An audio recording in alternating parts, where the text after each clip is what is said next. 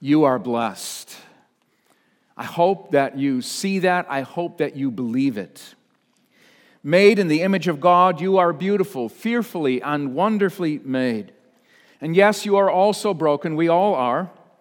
But that does not negate the greater truth of your original blessing. God made you to reflect His glory, His character. And despite the brokenness of sin and the ways that we are wounded or perhaps wounding, God loves you. He loves all of humanity and all of creation enough that He sent His Son to redeem this world, to heal and forgive, to restore, and to bring us into union with the Father. God comes to us and He graciously opens our eyes, our ears, our minds, our hearts to receive this gift of life. We are in Christ, born anew. We are a new creation, as Paul writes.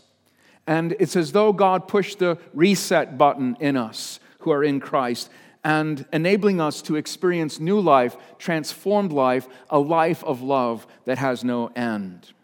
And through Christ, we are in union with the divine community, with Father, Son, and Spirit, destined to be everlasting splendors.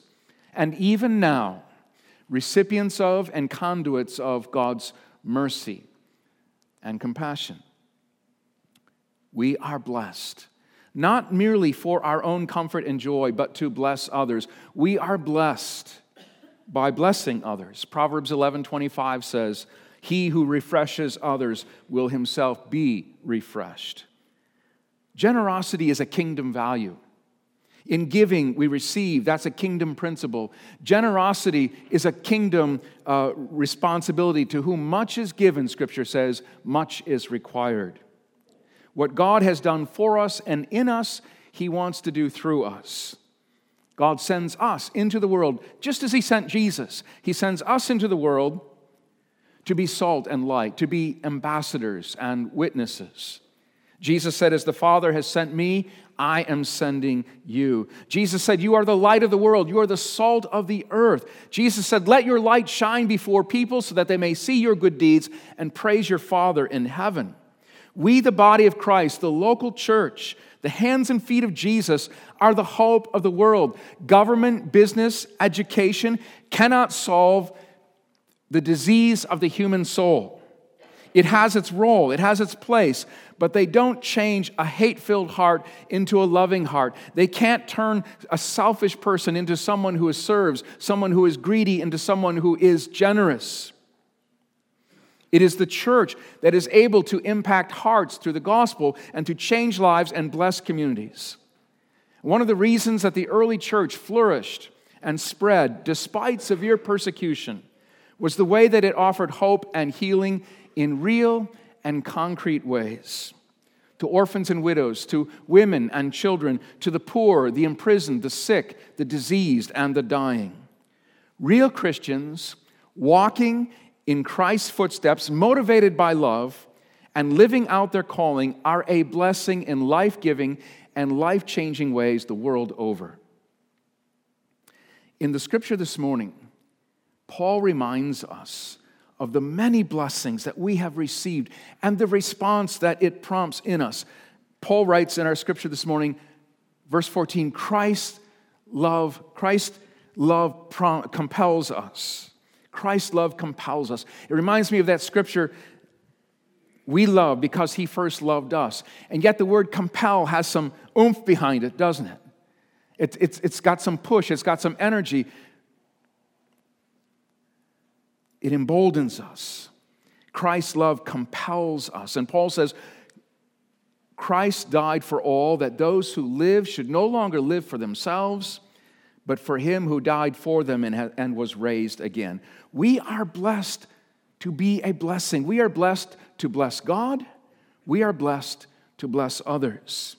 When we are faithful witnesses, shining lights, seasoned salt, and kingdom ambassadors, God is glorified and blessed, and so is the world.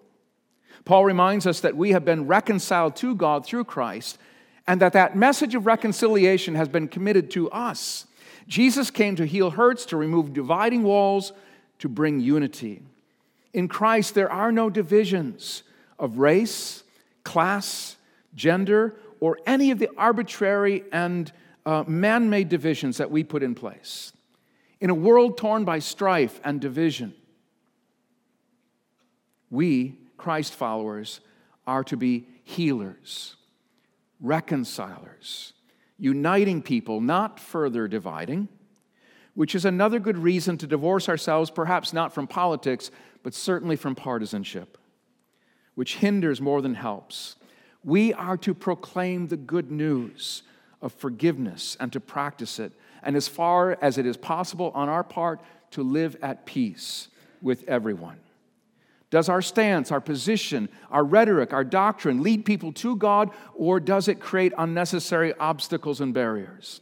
We are called to build bridges, to remove barriers, to mend broken ties, and to foster a spirit of unity instead of division. Friends, in language, in love, in listening before you speak, determine to be a blessing and not a bane. When others go low, you go high. Jesus said, "Blessed are the peacemakers." 2 Corinthians 5:16, our verse this morning, is interesting as well. Paul says, "So from now on we regard no one from a worldly point of view. Though we once regarded Christ in this way, we do so no longer." As believers who are born of God, we see ourselves, we see God and others differently. I said this last week. When you are converted, when you cross over from death to life, when you come alive to God through Christ, things change. Your perspective changes. Your vision, your understanding changes. You see the world and yourself from a different vantage. We see through eyes of faith, through a new paradigm. Conversion entails a converted criteria for evaluating what is valuable and true. In Christ, Paul says that he no longer evaluates others according to the world's standards or expectations, just as he no longer evaluates Christ in this way. Through enlightened eyes, Paul sees the truth about Jesus and his death. What Paul is getting at here is that before he was converted, before he had his encounter with Christ on the road to Emmaus, or on the road to Damascus, thank you, all those cities. Before that, Paul merely saw Jesus as a man, as a troublemaker, an itinerant preacher from Galilee, and the fact that Jesus died on the cross, Paul would have seen him as cursed of God. Scripture says, "Cursed is anyone who hangs on a tree." But when Paul came to faith, he saw things differently. He saw that Jesus wasn't merely a man, he's the Son of God. And that Jesus wasn't cursed, he came to take away the curse of sin. And so Paul says, I no longer regard Christ from a human perspective. And so that changes his vision also in how he sees people, others, through enlightened eyes. He sees others made in the image of God, redeemed by Christ, and thus immensely loved and valued by God, which makes every human life precious. This new way of seeing and relating to others, even to those who may be different from us, even to those who we perceive to be our enemies, prompts a new way of engaging others and the world. We are blessed to bless. Both Jesus and Paul, by the way, command us to bless and not to curse those who persecute you, and to pray for those who mean you harm. When's the last time we've done that? Jude says that not even the archangel Michael dared curse or bring an accusation against the devil. In James says, with the tongue we praise our Lord and Father, and with it we curse people made in God's likeness. This should not be, James says. Our words have power.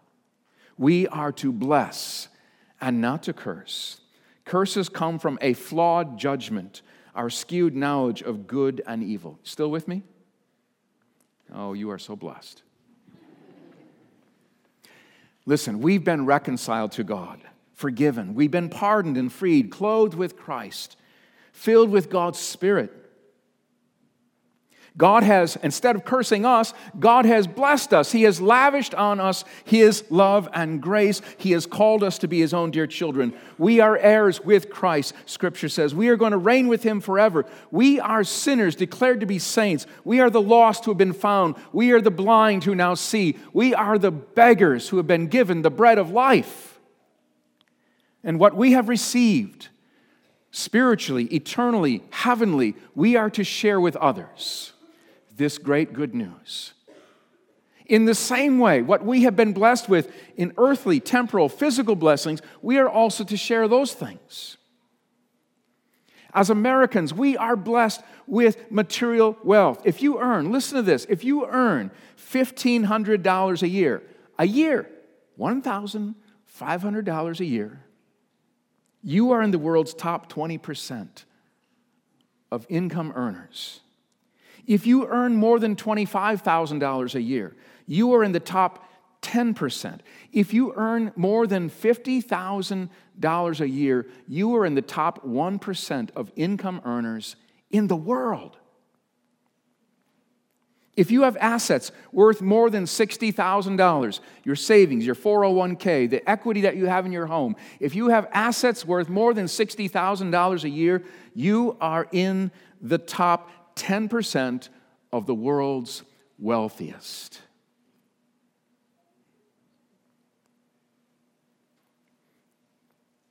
If you have housing, adequate food, clothing, and transportation, you own a car, you are in the top 15% of the world's population. We are rich. We are rich. Think how much we spend on ourselves or hoard. There's a reason why Jesus taught us not to worry and taught us to pray, give us this day our daily bread. Most of us, many of us, worry about when we retire whether we're going to be able to live comfortably enough, while millions, if not billions in the world, are wondering where their daily bread is going to come from. We are blessed to bless. Now, I say blessed, and there's also a sense in which all of these material blessings can also be a curse. Jesus gave sobering warnings about the deceitfulness of wealth. When we rely on wealth for our comfort and security, it becomes a false idol. We are the rich who Jesus gave stern warnings to again and again and again in the Scriptures. Everything we have is a trust from God. It's not even ours. We are supposed to be conduits, not reservoirs. Giving and lending wisely, but freely and generously. In fact, one of the significant and maybe only ways of freeing yourself from greed, from covetousness, from the deceitfulness of wealth is simply by to release it, to let it go, to give it away. If our giving does not pinch us, then we aren't giving enough. And I'm not talking only about giving to the church, though it includes faithfulness in that area as well. But giving to ease the pain and suffering of others, the poor, the starving, those without adequate drinking water, those in need of health care, those seeking refuge and safety, those fleeing terrorism and genocide, the working poor, missions and ministries that are bringing real hope and healing to the lost and the hurting. David Platt, in his book Radical, said, if our lives do not reflect radical compassion for the poor, there's reason to wonder if Christ is in us at all. If our lives do not reflect radical compassion for the poor, there's reason to wonder if Christ is in us at all. Now, writing a check, dropping some coins in a plate is certainly a blessing, but there is a greater blessing still. Like Jesus, we are called to humble ourselves, to empty ourselves, to stoop, to serve, to make adjustments, to keep room and margins in our lives so that we can be available to others. We can put ourselves, as Jesus did, in solidarity with others, the poor, the broken, the despised, those who suffer injustice, those who are lost, and those left out. I'm blown away every time I think about the incarnation, that God would become human, that God would put himself in our place, in our shoes, to live among us, to walk with us, to suffer the injustices and sorrows of this world, to live for us and then to die for us, that God would do that. Who does that? God. And he tells us to do the same, to take up our crosses and follow in the footsteps of Jesus. Jesus modeled for us what it means to have compassion, to work for justice, and to be in solidarity with others. Or as the prophet Micah said, to act justly, to love mercy, and to walk humbly with God. Jesus did it in spades, and we are invited to walk in his footsteps, not only for our sake, but for the sake of others, to show compassion, to love, and to identify with those who are treated unjustly. Those who humble themselves in this way will, like Jesus, be exalted. I am blown away by the incarnation, what God did for us, but I'm also challenged and humbled to follow in Jesus' footsteps. I am not Jesus. I'm not a Mother Teresa. I'm not a Martin Luther King Jr. I'm not a Dietrich Bonhoeffer, but I hope and I pray that in some part, in some small way, I would be, and in increasing measure, for the sake and the cause of Christ. I think that many of us have difficulty putting ourselves in the shoes of others, because it requires us to go outside of our comfort zone. I think many of us are even challenged to even imagine or think what life might be like for others who are different than us. We just don't even want to go there. And most of us live comfortably enough that we don't have to go there. But I think that we are called to go there. And only the love of Christ will compel us to step out of our comfort zone.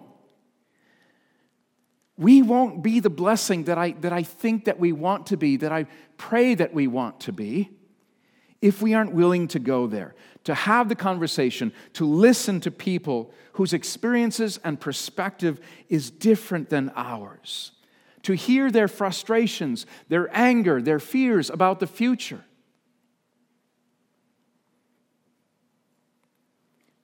Jesus blessed us to bless others.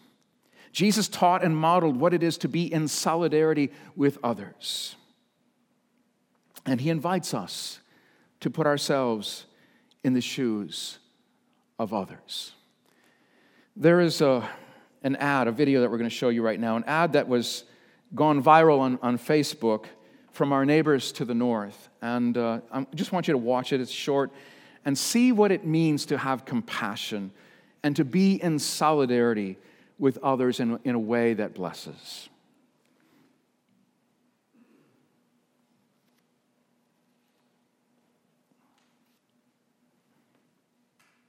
Well, it's coming.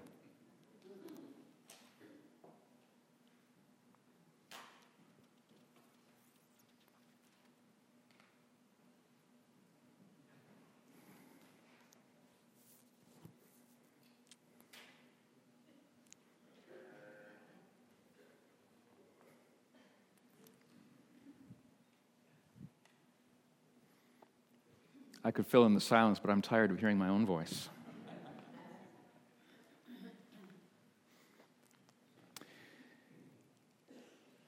Maybe I should just move forward. Patience? Okay. Listen, if you have a pen or a pencil, I'm going to give you some, as we wrap this morning, I'm going to give you some concrete ways to put this message into place. If the video is ready to go at any point, Shelby, you can just wave me, flag me. Let me give you some concrete ways to put this message into place, okay? And I'm going to give you 7 different things that you can do, and you don't have to do all of them. You might just do one of them, okay? Choose one, and you don't have to do it in the way that I tell you to do it. You can modify it if you need to or want to by your own circumstances, or maybe something that I say will prompt something else in you. First one is this. Today is the last day for the bringing food in for the God's food pantry, but we're not going to deliver those groceries to First Covenant until maybe Wednesday or Thursday of this week. So you still have a couple of days, and this was going to be my challenge. You can alter it if you want. Whatever you spend on groceries in a week, okay, double that and bring it here. Honestly, a church our size, we've done great. The folks at First Cov, when they saw what's out there, they're very happy with what we brought. We could fill that narthex with groceries. Seriously, this congregation could fill that narthex with groceries, okay? Second thing, whatever you give to the church in a week or a month, double it. And I'm not asking you to give you the double amount to the church, okay? Give what you've committed to the church, but double what you give in a week or a month, and then find a person or a place or a ministry or an organization. It doesn't even have to be a Christian organization, something that is bringing life and healing and hope to others, that is blessing our community, and take what you would, I say double, give what you've committed to the church, but then take that same amount for a week or a month, and find a place to bless others with your wealth. And see if you even miss it, okay? And also see the ways that God might bless you through that. Thirdly, third idea. I saw the rest of you scratch that one off. Instead of sitting in front of the television set one night this week, go out. Visit someone who you know is alone or lonely. Maybe you invite them to dinner. Maybe you take them out to dinner. But get out of your house. Go out and be with someone who needs someone. Be a blessing to someone who's alone. Fourth idea. Find a place where you can volunteer. In the church, in the community. Be a mentor in the schools, St. Susan's, whatever it is. Find a place where you can bless others. Fifth idea. Take some time to reflect. I don't think this is the case, but I would hope that whatever you do for a livelihood, for career, job, that you see that God has you in that place for a reason, and that what you do is your ministry. Whatever you do. I don't care if you're putting widgets on gadgets or if you're in a classroom teaching, that is your ministry. You are serving Christ. You are serving God in that ministry. But ask yourself, how can I be a blessing to my coworkers? How can I bless my employer or my employees? Okay? Be intentional about that. Sixth idea. Reach out to someone who is different than you. Okay? And maybe you go out for coffee. Maybe you just sit down and chat with them.